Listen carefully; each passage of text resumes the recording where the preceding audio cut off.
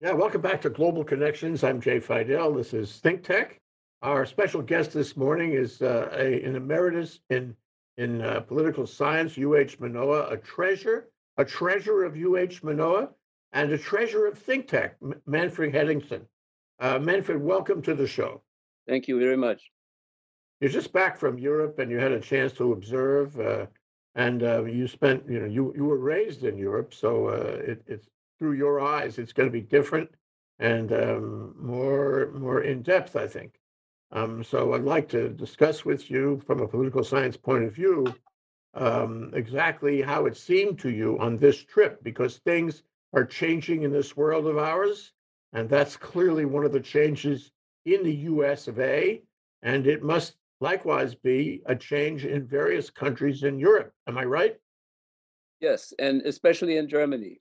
In in some respect, you could say Germany today is the only stable Western political society, uh, more stable than the U.S., more stable than the United Kingdom, more stable than France or Italy.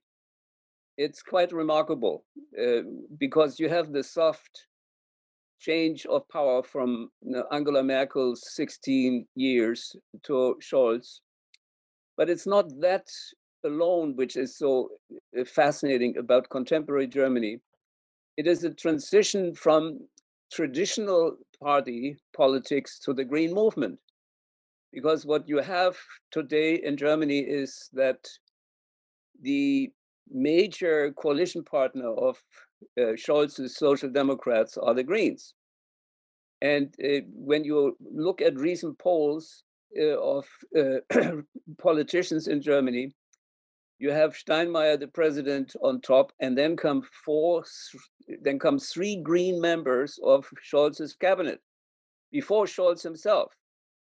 So what you have is that the Greens that started as a social movement in the early 70s have become today a stable political party.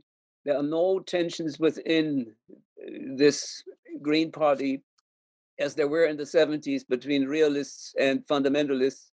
What you have are three very fascinating characters, pragmatic and visionary at the same time. The energy and treasury minister Habeck, uh, then the foreign secretary Annalena Baerbock, and then the minister of agriculture Özdemir, who is of Turkish background. These three have become, how should I say, the trio of uh, stability, but stability with a vision. I mean, if you want to use an American example, you should, one could say, well, imagine that the civil rights movement would have become the major political party in the United States and would run the country. Uh, that is what is happening in Germany, that the social movement, which really attacked the system for all kinds of reasons, that you have many progressives in this country attack the political system, but they have embraced it. They are part of the system. They run the system. Now, whether that will continue, that is a big question because what Germany is facing, maybe more so than other countries, is this energy crisis. When if Putin, even if Putin does not completely cut off gas delivery to Germany, you will have a very, very difficult time, not only for households, but for the German economy to find resources to substitute for what had been, for decades, the Russian supply line. I mean, that today people talk about not only Gerhard Schröder, the former Social Democratic chancellor, a buddy, a bosom friend of Putin, but also Angela Merkel, that they have both, in a way, relied too much on Putin's promises, even though they knew, well, Schröder maybe not so, because he made a lot of money as a result of that connection, when he left office in 2005 and Angela Merkel took over. But what you have, what people recognize now, that this dependency, which was interpreted at the time, when it started, as the best way of somehow not only domesticating Putin, but to somehow bring Russia into the Western hemisphere. Well, that was a noble idea for sure. It was, yes. But it was a flawed idea because they could have, should have known Putin better than that. Well, it's very interesting. I watched a week ago or so, an interview with the former president of Germany, Gauck, Joachim Gauck. He was the predecessor of Steinmeier. And he was an Aussie. He was born in the GDR. He was a pastor there. And he met Putin a few times. And he said, Gauck and Angela Merkel, whenever we met Putin and talked with him, we knew he was lying. We could not trust him, but we couldn't say that openly, that he was lying, because, you do not do that in diplomatic political circles. You had to be very careful what you said. But we knew, he said, I talked with Angela Merkel after meetings she had with Putin, that he was lying. You couldn't trust him. Now, what we didn't know, or at least he said, I didn't know, and I think Angela Merkel didn't know that either, that he has this grandiose vision of restoring, this Russian Soviet Empire. There we were, this surprised him tremendously. But it was very fascinating also, and I think it has to do with the changes that are happening in Germany today. He was asked by the interviewer, if something like that should happen to Germany today, if you have this kind of attack, would you, as a pastor, former pastor, would you use weapons? And he said, yes. You cannot let aggression like this continue without a response. I'm against this milieu pacifism, he said, that had characterized Germany, after World War II for over 70 years. And in a way, you could say that is an atmospheric change in Germany in general, that this pacifism is gone. And interesting is also that there is a generational divide. And this generational divide is between the 18 to 30 years and then the people above. The people above are very careful and very hesitant, in being very critical of Putin, even though they are critical, but they're to being very critical. The young people, for them, it is not any longer possible to live in peace with Putin. So the people from 18 to 30 are absolutely in support of giving the Ukrainians the weapons they want. They need these weapons, and they should be handed over to them, not only from the Americans, but and other Western powers, but especially also from Germany. So there you have a very fascinating transformation of the political self-understanding of contemporary Germany.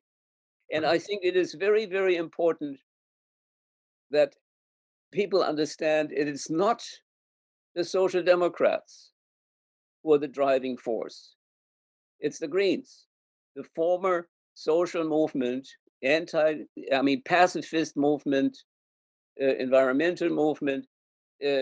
So what you have there is when you compare that with what the chaos in Great Britain, or the possibilities, that France was confronted with when you had the elections. Now, Macron won against Marine Le Pen in the presidential election, but in the parliamentary elections, you have the strong left under Mélenchon and on the right under Le Pen. When you're looking at the left and the right in Germany today, they destroy themselves. They are in a they cannibalize each other. It's quite extraordinary, how irrelevant the radical left and the radical right, the AfD, people were scared of, for some time, how irrelevant they have become politically. Now, look, I say all of this reflecting on the talks and discussions and observations that I made during the last 4 weeks. I don't know what will happen once the energy crisis will hit Germany. I mean, that is, and it will hit it more than it will hit the United States or will hit France because of that dependency on Russian gas. Now, But if you have a Green Party, if you have the moral strength that Angela Merkel, brought to Germany in her time, my view, you can agree or not, my view is that she found a moral strength in Germany and caused it to emerge politically, and Germany changed under her leadership. well, I'm a little bit, I have a different opinion of that. I think um, Angela Merkel has come under attack because of her trust in Putin.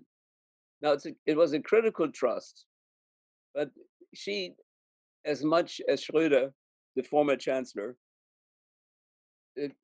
is making is called response. I mean, they feel in the political debate that Merkel was also responsible for the dependency, whatever her reasons were. I mean, she had no illusions about Putin and Russia. But you have to remember, they didn't do anything in 2004, 2008, 2014, when this violence, this brutal behavior of Russia under Putin became quite clear. She was critical, but she did not do what people thought she should have done at that time. So Okay, but let me just go to my point though. Somewhere along the line, somehow, whether it was Merkel or some other process, some other phenomenon working in Germany, Germany has become liberal. It has become enlightened.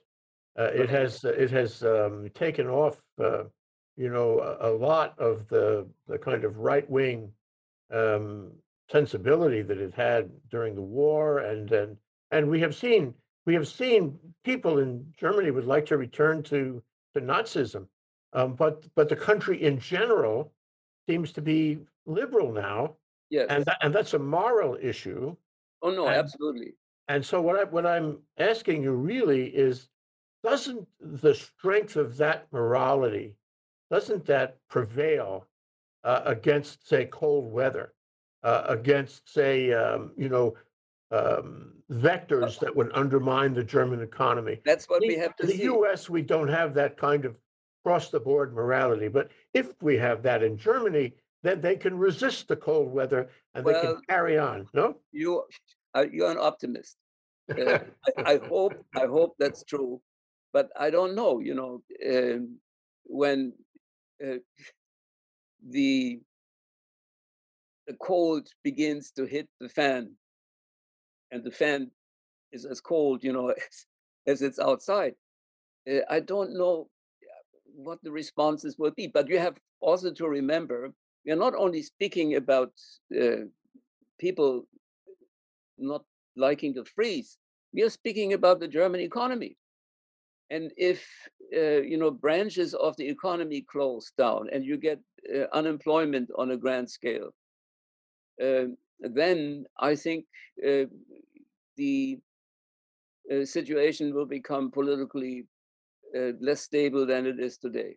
But do you think that the average German, from your travels in Germany just a few days ago, really, um, understands that it falls to Germany to be a leader, if not the leader of Western Europe?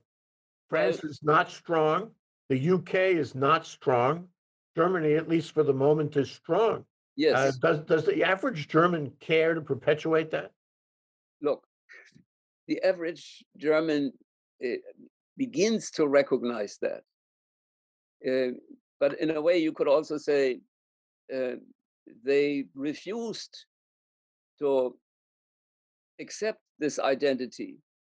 They didn't want to become, I mean, even though it's demographically the biggest country in Europe with 82 million, and it's economically the strongest country within the European Union.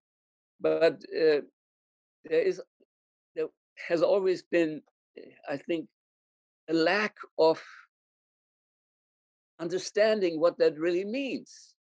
They didn't want to become the dominant power within the European Union. And that's what many European countries ask today, Poland, for example, but others as well. You have to take over this role because that's who you are. And Germans are, because of this 70 years of pacifism, uh, reluctant. I mean, the political class, I think the Greens especially, are telling their audiences, we have to change. And they make the point that you are making. But it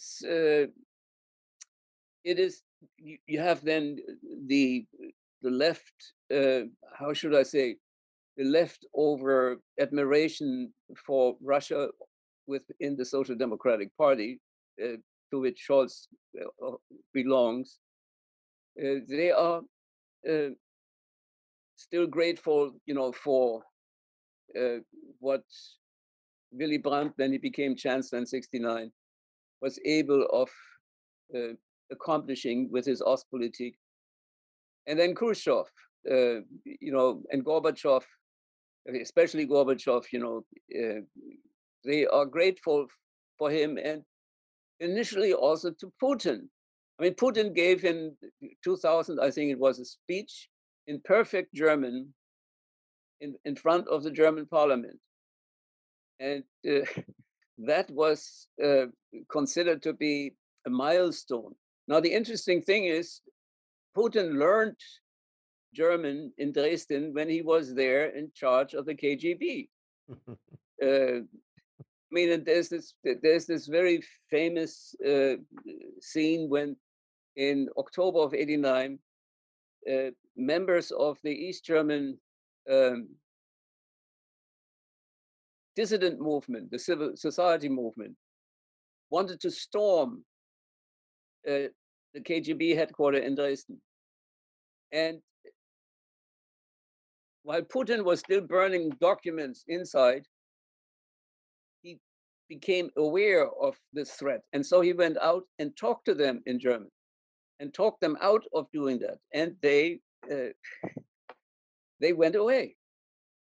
But that moment has traumatized Putin because he suddenly realized, what social movements in a society can do. And in a way, you could say it's an anticipation of his fear of what happened in Ukraine. I think the major reason for him to move in there, he was afraid, that Ukraine would become the model for Russia. And his most important opponent among the dissidents in Russia was Alexei Navalny. Now Navalny is in prison, but they cannot kill him.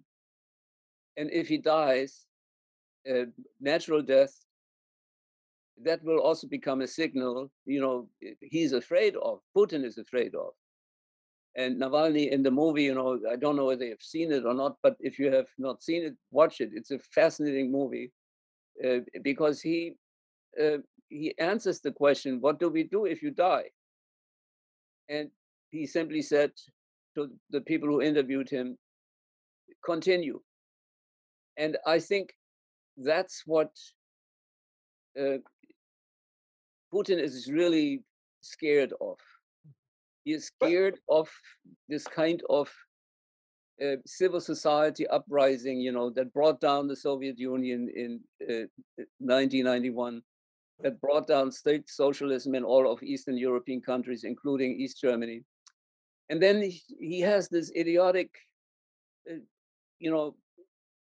notion of Russia, and he feels the Ukraine does not have an identity, doesn't exist.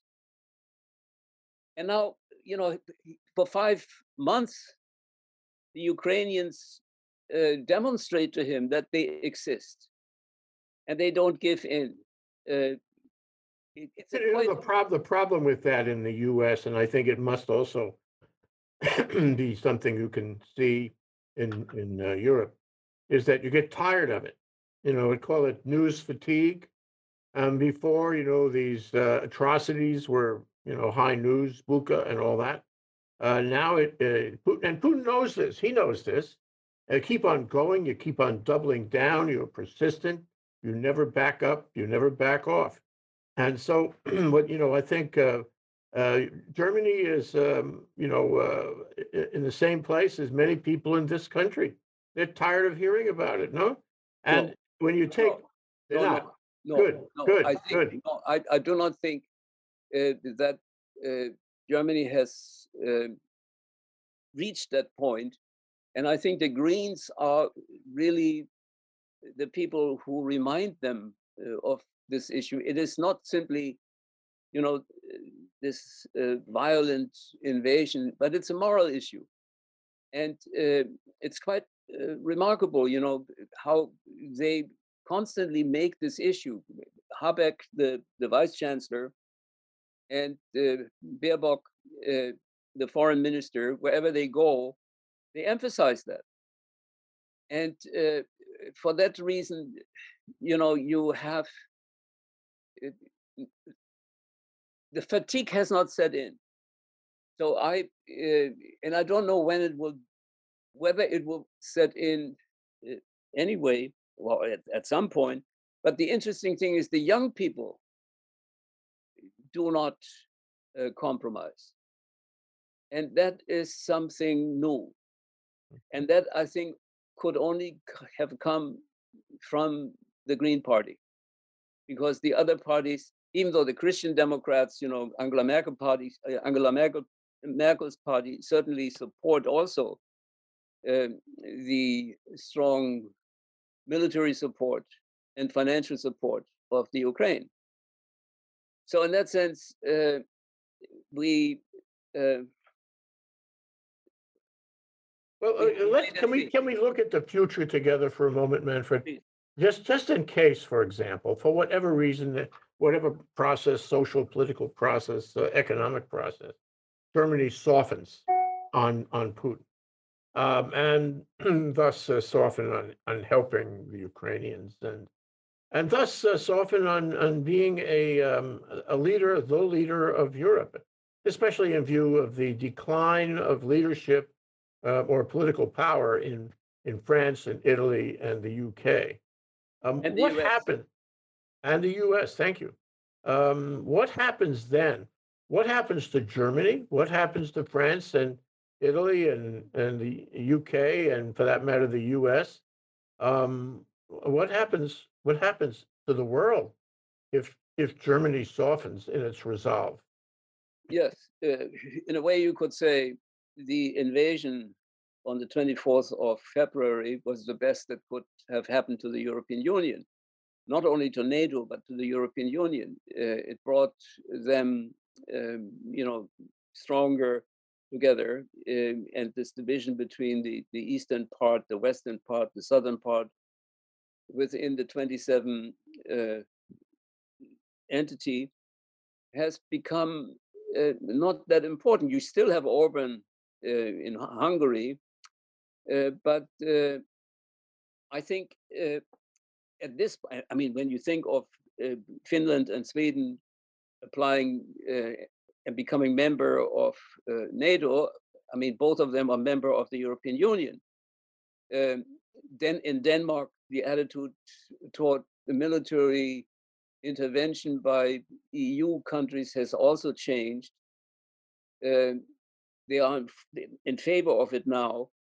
So what you have is, I think, Macron's idea of a military dimension of the European Union has got much more accepted as a result of the invasion. Everybody knows what Putin is capable of continuing to do concerns everyone. So he will not stop, with the Baltic states and maybe Georgia and Moldova. But now then there's the possibility of a nuclear war. But look, before the 24th of February, I said Putin will not be so stupid to invade. And well, he was so stupid to do that. Now, saying he will not be that stupid to use nuclear weapons, I don't know, whether he will be smart, whether he has learned from what happened in the Ukraine.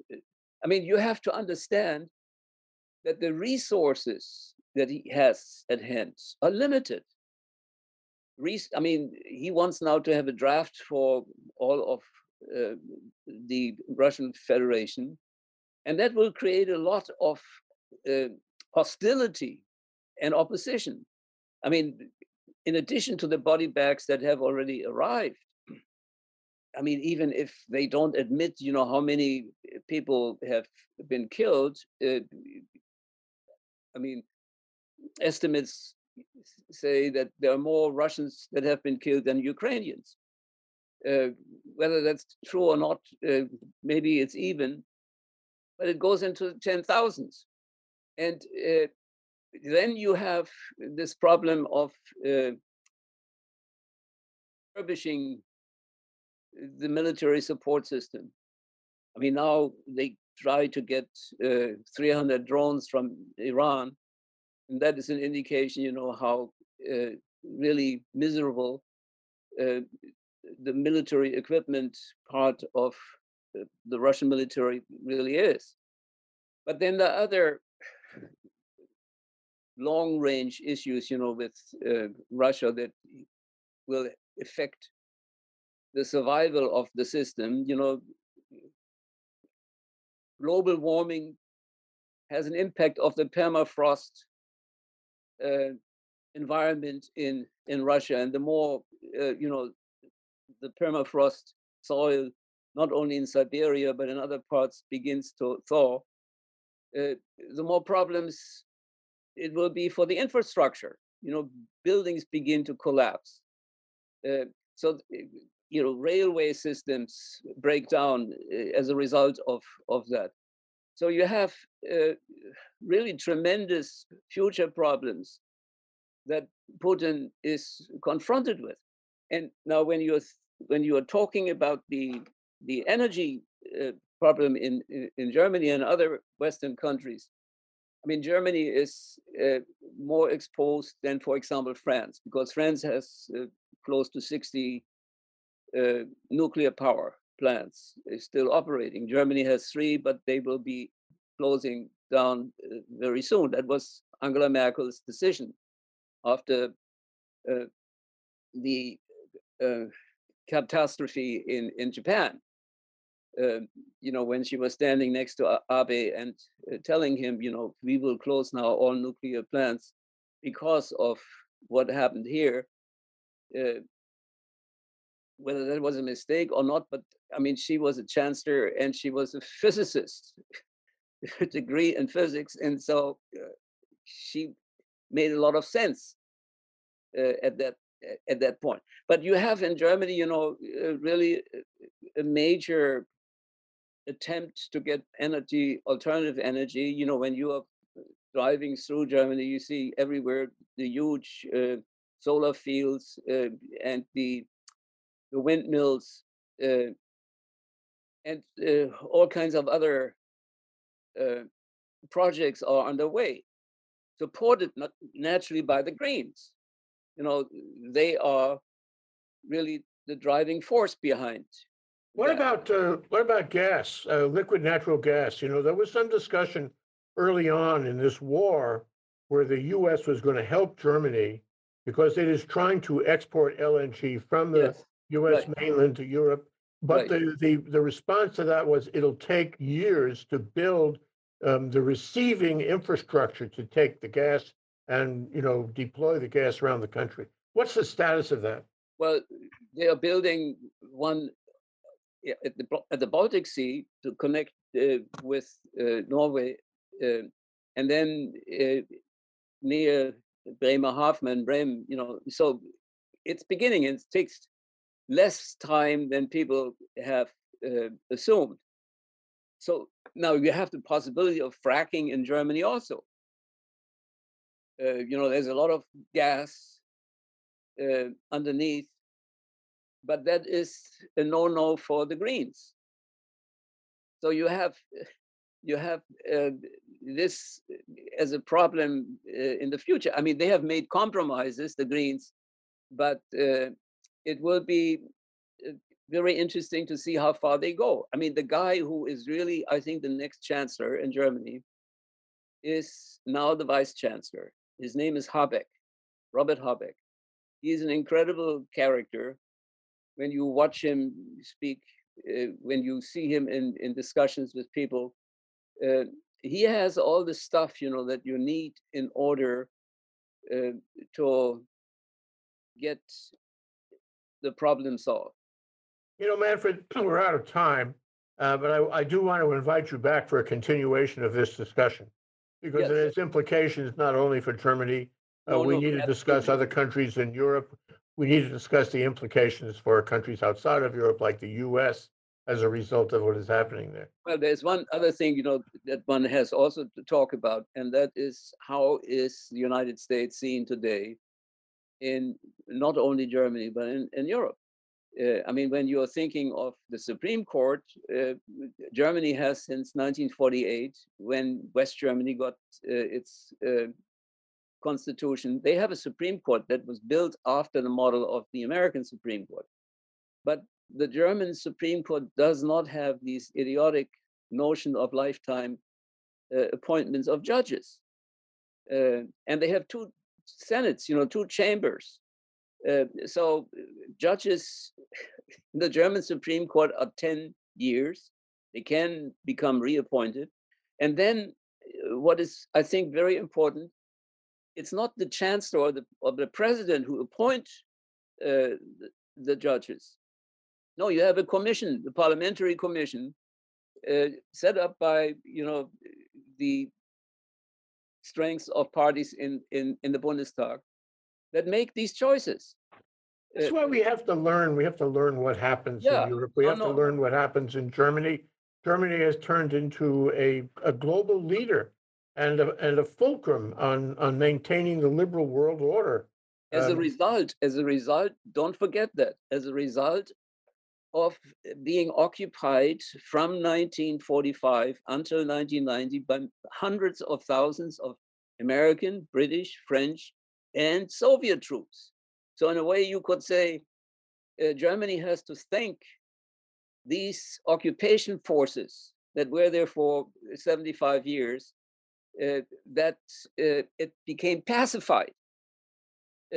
But today, you could say, well, these pacifying victors of World War II can learn from Yeah, that they didn't. interesting how the tables have turned, Manfred. Yeah, no, It's all the other way now. We gotta but go. yes, okay. We gotta get off. But Manfred Henningsen, an emeritus political science professor at UH Manoa, joins us from time to time, and this has been really enlightening. Thank you so much. Thank you very much.